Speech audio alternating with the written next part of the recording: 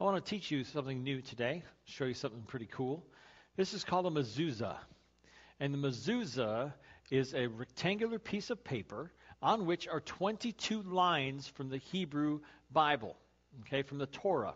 The mezuzah is taken from Deuteronomy chapter 6, verses 4 through 9.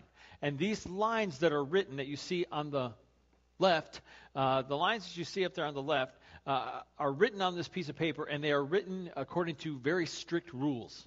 There are strict guidelines as to how this is to be recorded on this piece of paper. Now, on the right side, you see the box. Okay, this is a tiny little rectangular box that is nailed to the door frame on the right side of devout Jews' homes.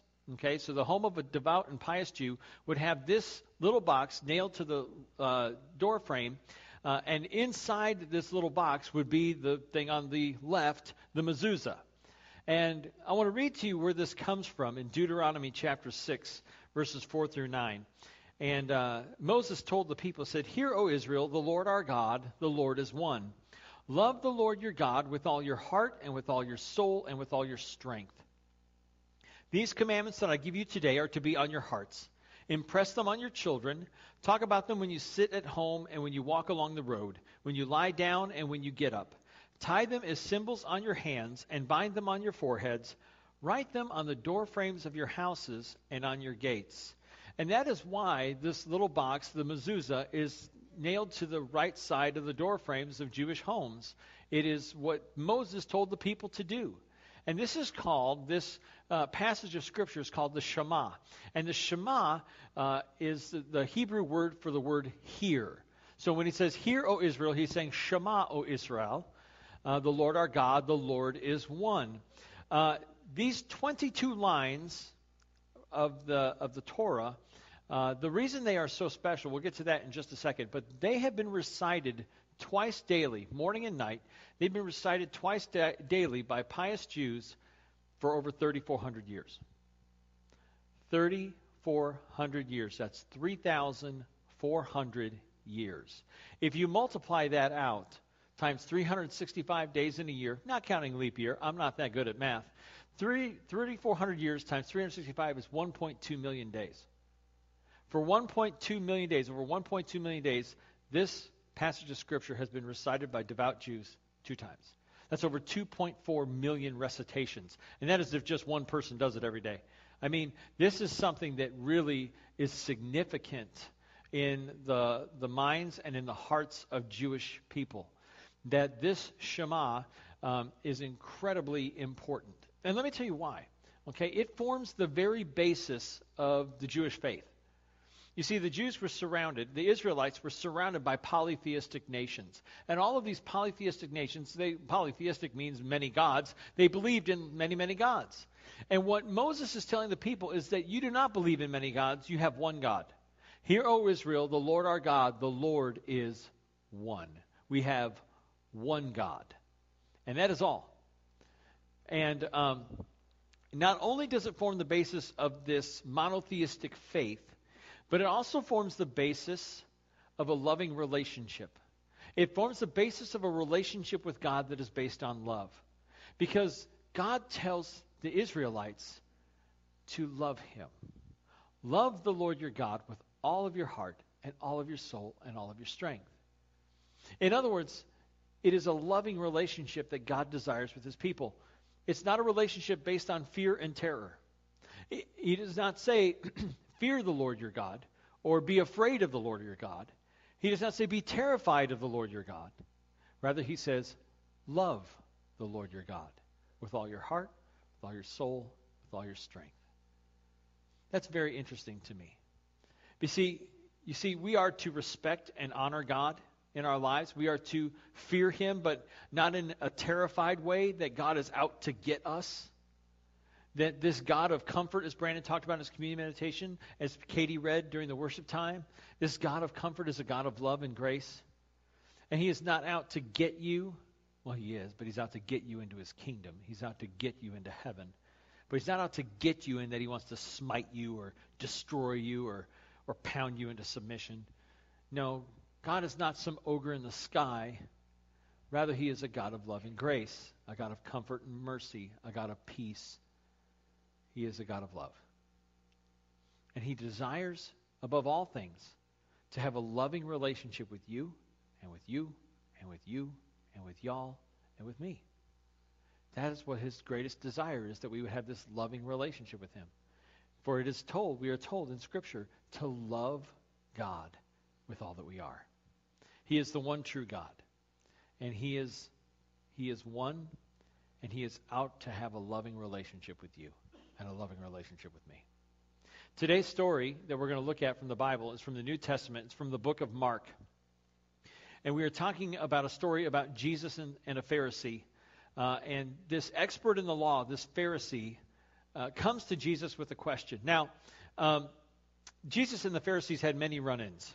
They had lots of interaction, and most every single one was negative.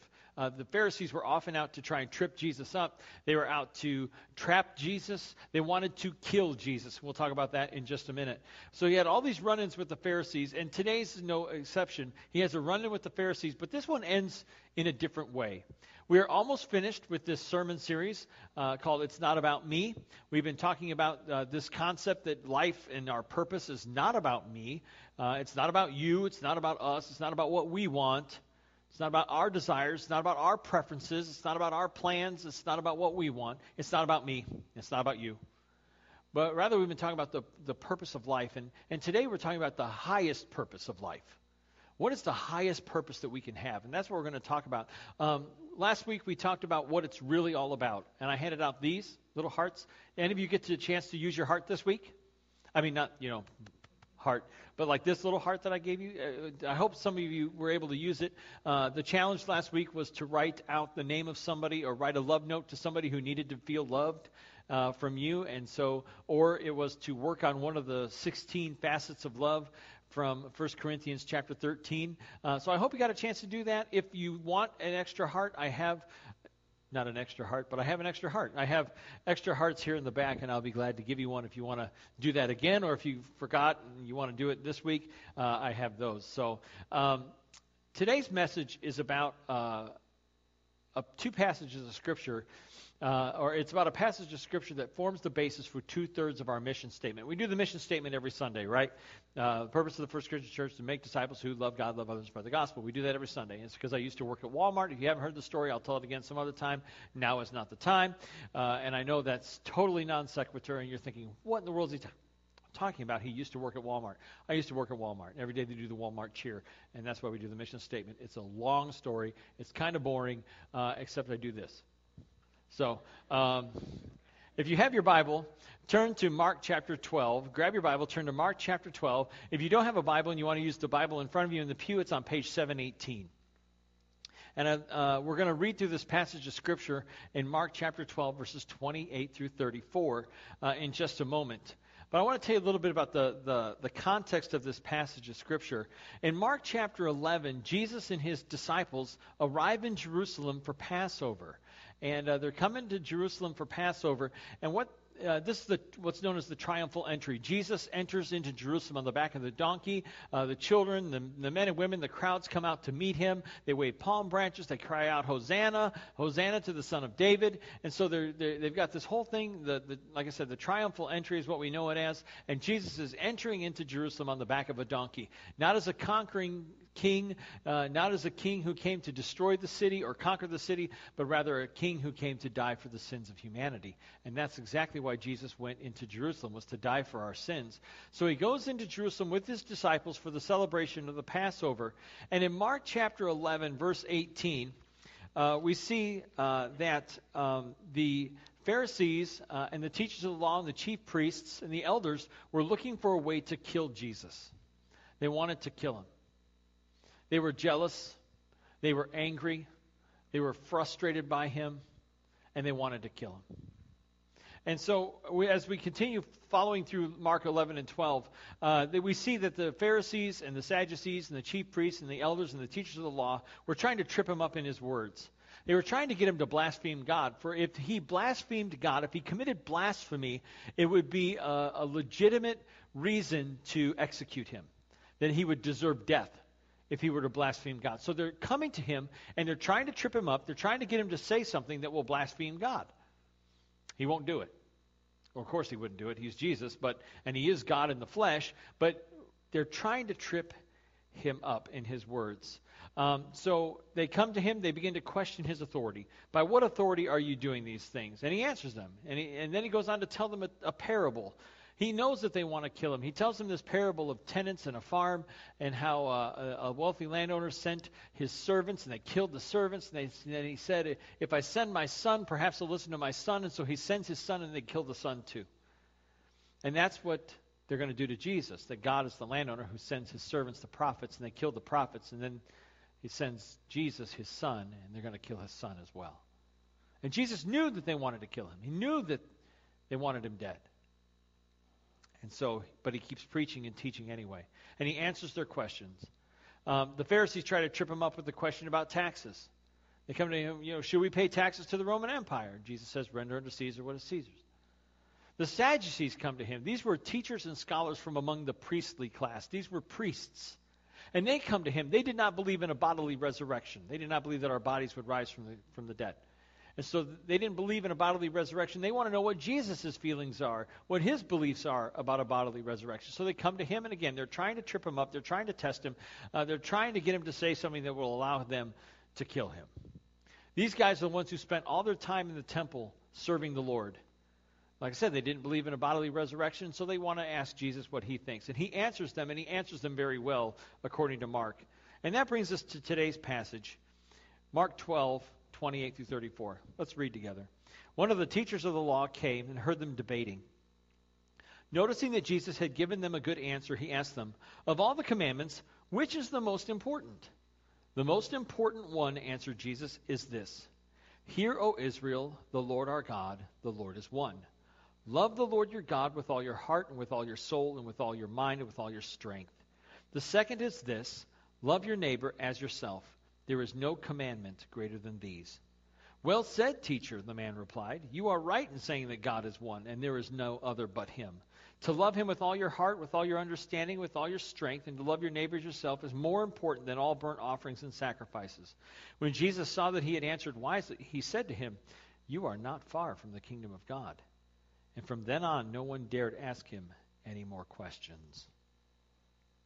The Pharisees sent an expert in the law. And the Pharisees were experts in the law, and they spent countless hours splitting hairs trying to figure out what was the most important commandment, what was the most important thing that they needed to do. And so they send this expert in the law to Jesus to inquire of him, what was Jesus' thoughts? What were Jesus' thoughts on the law, and what is the most important commandment? What was the most important thing to do? Like I said, they would argue for hours and hours. And some scholars tried to sum up the law of Moses with a set of precepts. Maybe it's this set of laws or this set of laws, and this set is the most important. Other scholars in Jesus' day and rabbis would try and sum up the law in a single sentence. Jesus, though, sums it up in a single word. There are 613 commandments in the Old Testament. Not 400, not 500, not 600, 613 commandments. 248 are positive, 365 are negative. 613 commandments. Could you imagine? We can't memorize 10. And yet trying to memorize 613? What could you do? Okay, here's my bubble. I'm going to build a bubble, and I'm going to get inside, and I'm going to try not to sin and break any one of these 613 commandments. It's a lot of commandments. And yet they tried to sum it all up. They tried to boil it down to just one. What is one commandment that, above all the others, what is the one commandment that we have to follow? Do not murder. That's a good one. That's a real good one, actually. Do not steal. Another good one. Maybe do not covet.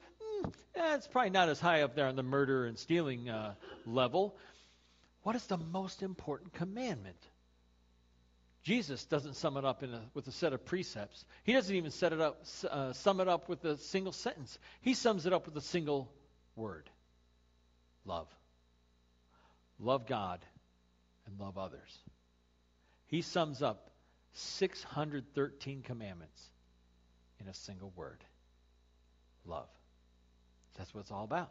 If you remember last week, that's what it's really all about is love. So 613 commandments summed up in a single word, love. Love God and love your neighbor.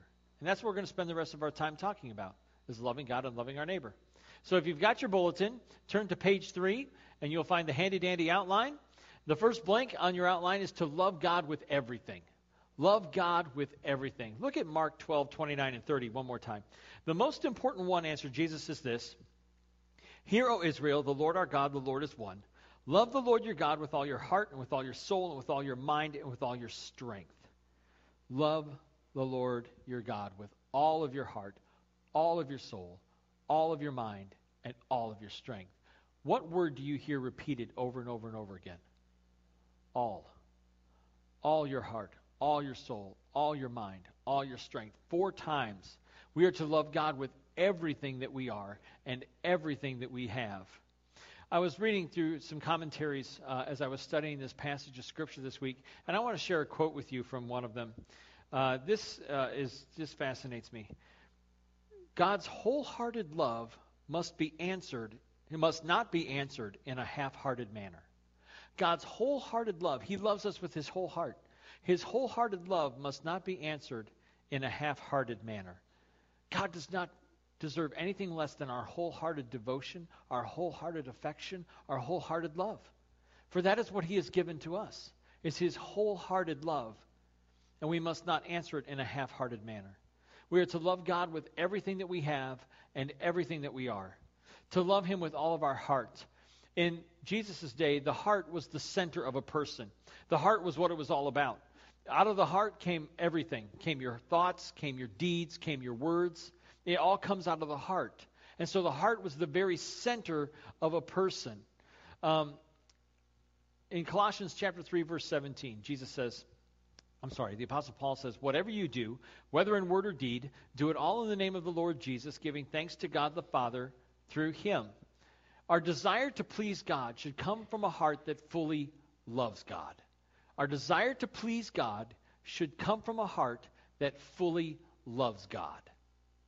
That the things that we do, the things that we say, the things that we think, we should be able to do them in Jesus' name, according to Colossians 3:17. I told the story in the first service. I was afraid I wasn't going to remember it, but it's not in my notes. So, but I remember the story I told the first service. I'm a very safe and defensive driver. I take great pride in my safe defensive driving skills. I don't mean to boast. I don't mean to brag, but I'm a really good driver. I'm the guy that you get behind and you wonder what is wrong with me. What is wrong with this guy? Why is he going the speed limit? Or why is he going 1 mile per hour over this, or 2 miles per, if you're lucky, I'm going 2 miles per hour over the speed limit. I am the guy. Albert's laughing very hard because Albert's gotten behind me on the way to work. And he's like, what's wrong with this guy? And then he realizes because he knows it's his pastor's car. I'm a very safe defensive driver. That's just the way I drive. And I almost, it's almost, okay, it's a little twisted, a little sick. But when I go to pick up my son from school down in Cherville, and I'm driving down 73rd, Old 30, and I'm going up the road, and I take a little bit of pleasure in looking in that rearview mirror and seeing how many cars are behind me. Oh yeah, see, I'm that guy. The one that you go, oh man, what is wrong with that guy? That's me. So the next time you see a little white Hyundai and you're behind it going, oh, is that him? It's me. Okay? So, like I said, I'm a very safe driver. And what drives me nuts is when other people are not. When other people are like, so here I am driving down Main Street a couple weeks ago, coming back from like Target or something, and I'm driving down Main Street, and I'm doing my thing. I'm doing my speed limit. I just don't like to speed. I have $213.68 worth of reasons not to speed. I've told you that story before. Wisconsin, here's just a little tip from your Uncle Sean, don't speed in Wisconsin. They're everywhere. So anyway, I'm doing my speed limit thing, coming down Main Street. There's about 9 cars behind me, shaking their fists at me and everything like that. And this story is going somewhere, I promise.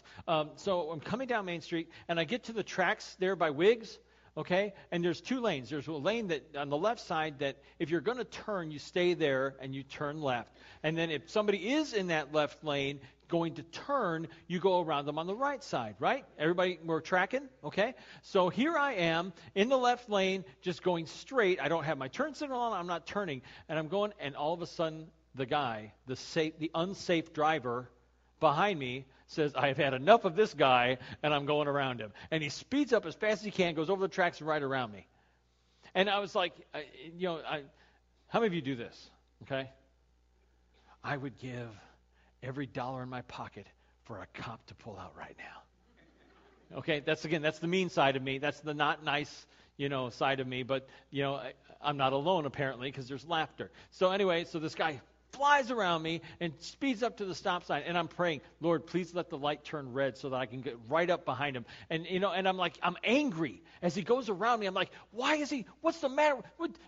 Unsafe, and I'm just like getting angry, and I'm like, man, and I'm seeing red, and I'm like, man, it's just, if I didn't have 50 some odd payments left on this car, I just want to ram him with it. And it's like, what am I doing? I'm angry. I'm road raging. I'm really upset. And then it hits me. I can't ram his car in Jesus' name. Like it says in Colossians 3:17, whatever you do in word or deed, do it all in the name of the Lord Jesus. I can't ram his car in Jesus' name. I can't cuss him out in Jesus' name. Not that I would do that anyway. I can't have road rage. I can't shake my fist at him. I can't cut him off. He cut me off, but I can't cut him back off in Jesus' name. And neither can you. You can't. The things that we do, the words that we say, the thoughts that we think, the actions that we do, we have to be able to do them in Jesus' name. And if you can't do it, you can't say it, you can't think it in Jesus' name, I shouldn't do it. Neither should I. Where does that come from? That comes from a heart that loves God and desires to please him. It does not please God when I want to ram the guy in Jesus' name. That does not please him. And it would make the bank very mad. So we are to love God with all of our heart. We are to love God with all of our soul. In those days, the soul was the center of emotional activity. It was the center of the emotions. In other words, we're not to have a dry faith, a dry love for God, but we are to love him emotionally. We are to love him with affection and emotion. We are to love God with our feelings. I'm not a real feelings-oriented kind of guy, but the feelings that I do have, I should have feelings of affection and emotion for God. We're to love God with all of our mind. That is the center of intellectual activity. That we love God with our brains. We love God with our minds. We do not follow Jesus blindly, but rather we are to think about our faith, and we are to think about loving God, and he's to be at the center of our thoughts all the time. We're to love God with all of our strength. That is our physical activity, the center of a physical activity. That we love him with our strength. We love him with our bodies. We love him with our power. We love him through self-discipline and selflessness, and through self-control. We love God. Not just with our feelings, not just with our thoughts, not just with our minds, but we love him with everything. We love him with all that we are and all that we have. And he desires to have this loving kind of relationship with you and with me. And this is the kind of relationship that we are to be fully invested in. That we are to love him all the way. We are to be all in all the time. That's the kind of relationship that God wants to have with us. When we are fully surrendered, fully devoted, fully in, all the way, all the time. Because that's how God loves you. And that's how God loves me. He's all in. He proved it on the cross. When Jesus went to the cross and he suffered and he died, he went all in. It wasn't like, okay, you know what? He wasn't halfway through the cross going, I don't think I can do this. So those 10,000 angels, calling them down right now. No, Jesus was fully invested in this relationship with you and me, and he went all in on the cross. All in. And that is the way we are to love him in response. We are to be all in. Second blank on your outline. We are to love others as yourself. See, Jesus doesn't stop with just loving God. In verse 30, he says, verse 31, he says, the second is this, love your neighbor as yourself. There's no commandment greater than these. To love others as yourself. In Leviticus chapter 19, verse 18, this is where Jesus gets this from. It says, do not seek revenge or bear a grudge against anyone among your people, but love your neighbor as yourself. I am the Lord. So God says, love your neighbor as yourself. Love your neighbor as yourself. I am the Lord. Paul summed this up in Romans chapter 13, verses 8 through 10. It says, let no debt remain outstanding except the continued debt to love one another, for whoever loves others has fulfilled the law. The commandments, you shall not commit adultery, you shall not murder, you shall not steal, you shall not covet, and whatever other command there may be, there's 609 others, are summed up in this one command. Love your neighbor as yourself. Love does no harm to a neighbor. Therefore, love is the fulfillment of the law. Love your neighbor as yourself. Life is really all about loving God and loving others. That's not just something that we do here on a Sunday morning. That's not just something that we repeat every Sunday because we need to kill 15 seconds in the service. This is what life is really all about. It is our mission statement. And when I say it's our mission statement, it's not just our mission statement as a church. It's the mission statement for our lives. Jesus says the greatest commandment is to love God and to love others. That's what this whole thing is really all about. You see, the church is not just a building that we go to. The church is not just a service that we attend. The church is us. And so when I say that the mission or the purpose of the First Christian Church, I'm not saying the purpose of this building is to love God and love others. I'm not saying that the purpose of this service is to love God and love others. The purpose of our lives is to love God and love others. That is the very purpose of our lives. That is the very reason we were created, was to love God and love other people. And you know what? When we become fully surrendered followers of Jesus, that is what we do. Because that's what fully surrendered followers do. When you believe in Jesus and you repent from sin and you confess your faith and you get baptized by immersion, when you do these things, you become a fully devoted follower of Jesus. That's what the goal is. That's to grow into this full surrender of faith in Jesus Christ. And what we do as fully surrendered, fully devoted followers of His is we love God and we love other people. You see, when you get baptized, God puts His Holy Spirit in you and He gives you a mission. And whether you choose to accept that mission or not, your mission, should you choose to accept it, no, you don't. It doesn't matter if you accept it or not. You still have the same mission. And that mission is to love God and love others. It's a God-given mission found in His Word, found in the Old Testament and in the New. It's the words of Jesus. They're in red in my Bible. They may be in red in yours. They may not be. But either way, Jesus still said them, that to sum up the entire law is to love God and love others. Like I said, it's not just something that we do as a church. You and me, we are the church. We are the church. This is our purpose. This is our mission, to love our neighbors as ourselves.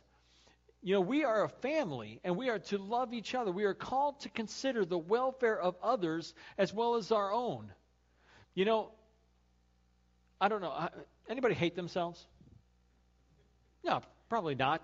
I mean, we may not like ourselves. We may look in the mirror and go, I really don't like, You know, I may not like everything about myself, but I don't hate myself. I take care of myself. Well, at least I should. I'm starting to. Now that I turned 40, I'm starting to go for walks. I mean, I've been walking for like 38 years, but I'm like intentionally going for walks, for exercise. I'm starting to think about, not do, but think about what I'm eating, because my metabolism is slowing down. My body's betraying me. I may not hate my body, but my body's starting to hate me, and I'm not very happy about it. So I'm thinking about what I'm eating, because my metabolism is slowing down. So I'm starting to take better care. I'm supposed to be taking better care of myself. Okay? Yeah, you know what I'm talking about. So I don't hate myself. I may not like everything about myself, but I don't hate myself. I love myself. I mean, I take care of myself. I'm supposed to. And you love yourself too. And you know what? That's okay. Because Jesus didn't say hate yourself and love others. He said love your neighbor as you love yourself. He knows you love yourself, but the key of life, the purpose of life is not to just satisfy yourself and please yourself and love yourself only. Love others as you love yourself. Love your neighbor as you love yourself. So who's my neighbor? Who is my neighbor? Everybody. Who am I to love others? Who are the others I'm supposed to love? Love your husband as yourself. Love your wife as yourself. Love your parents as you love yourself. Love your children as you love yourself. Love your coworker as you love yourself. Oh, okay. Okay. All right. Okay. I can do the husband, I can do the wife, I can do the kids, I can do the parent. Now, coworker? The guy in the desk across the office, that guy? Love others as you love yourself. So you either start hating yourself so you can hate that guy, or you love your neighbor as yourself. Love, let's see, parents, children, husband, wife, coworker, your physical neighbor, the guy who lives next door, the one who stays up till 4 o'clock in the morning playing the drums. Love that guy as you love yourself. Let's see, who else? Here you go. Love Republicans as you love yourself. Love Democrats as you love yourself. That chill you just felt go through the room, that's not because the heat's not on. It's because the Holy Spirit is convicting you. Love the poor as you love yourself. Love the wealthy as you love yourself. Love your enemies as you love yourself. The one who hurt you as you love yourself. The ones who love you as you love yourself. Love those who don't look like you, who don't act like you, who don't think like you, as you love yourself. Have I hit everybody? Have I covered everything? Just about, I think. Jesus doesn't let anyone off the hook. He doesn't say, okay, all right, okay. You can love everybody as you love yourself except for these people over here. Or these people who have this sin in their life, you don't have to love them, but everybody else you got to love. Can we do that? No. Love your neighbor as yourself. Period. That's it. So you're not off the hook. I'm not off the hook. I'm called to love who? Everyone. Everybody. Everywhere. All the time. And that's hard. You know why? Because people are annoying. I'm annoying. Thank you. Oh, man. I was hoping to get by without an amen on that one. It's true. We get on each other's nerves. We bump into each other. We grate on each other. We annoy each other. We bug one another. And God says to love each other anyway. Man. Why? Because He loves us. That person that you find it hard to love, I'm going to drop something heavy on you right now, okay? The person that you are called to love that you just cannot, you just say, I just can't, not that guy, not that girl, I just can't. Jesus died for them. Jesus loves them. And so when you say I can't love them, what you're really saying is I don't want to love them. And you are saying to Jesus, I don't want to do what you want me to do. I know you died for them. I know you went to the cross for them as much as you went to the cross for me. But I don't want to. Jesus says, you have to. Because that's the purpose of life. To love God and love others. That is our highest purpose. The last blank on your outline is nothing is more important than these. Nothing is more important than these. Think about this statement that I wrote there below. The kingdom of God is not about religious exercises or rituals. These are mere outward expressions and can be faked or become familiar habits. Jesus says that what is going on in your heart is more important than these religious practices. You know, we can fake this church thing. We can put on a good show for others to see, but you can't fake love. You cannot fake love very long. Pretty soon it will become apparent that you are only giving lip service to being a follower of Jesus. You can't fake this. You can't fake love. Following Jesus means that we have a purpose in life. We have a real purpose in life, and it is the highest purpose of loving God and loving others. Because love is the greatest thing, according to Paul. It's better than hope. It's better than faith. The greatest is love. So, here's the challenge for you to think about today. Just a little challenge for you. The first is to think about God. What are you holding back from Him? Is it your heart? Is it your soul? Is it your mind? Is it your strength? What area of love are you holding back from God? God, I'll love you with my heart, but I'm not going to love you with my soul. I'm not going to give you the emotional side of me. I'll love you with my soul, but I'm not going to love you with my strength. I don't want to be self-controlled. I don't want to be self-disciplined. What part are you holding back from God? And then think about your neighbor for a minute. Who in your world needs to be loved that you aren't loving? And how can you show love to that person in a very practical way this week? How can you be an agent of love this week? How can you be an ambassador of love this week? Loving God and loving others, that is our highest purpose. That is the highest purpose for our lives. That is the greatest thing that we can do, is to love God and love others. And it demands that we give all that we have and all that we are, because it's not about me. Father God, thank you for the words of Jesus, how he summed up the commands, all the commands of Scripture with just one word, and that's love. I pray that you would help us to be loving people, loving you more each day, loving one another, forgiving each other, bearing with each other, praying for each other, encouraging each other, loving each other as you have loved us.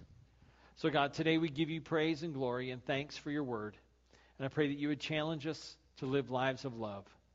Thank you for reaching out to us in love, that we might have a relationship with you and to know your presence and peace and comfort in our lives. Thank you for being here with us today, and we give you praise in Jesus' name.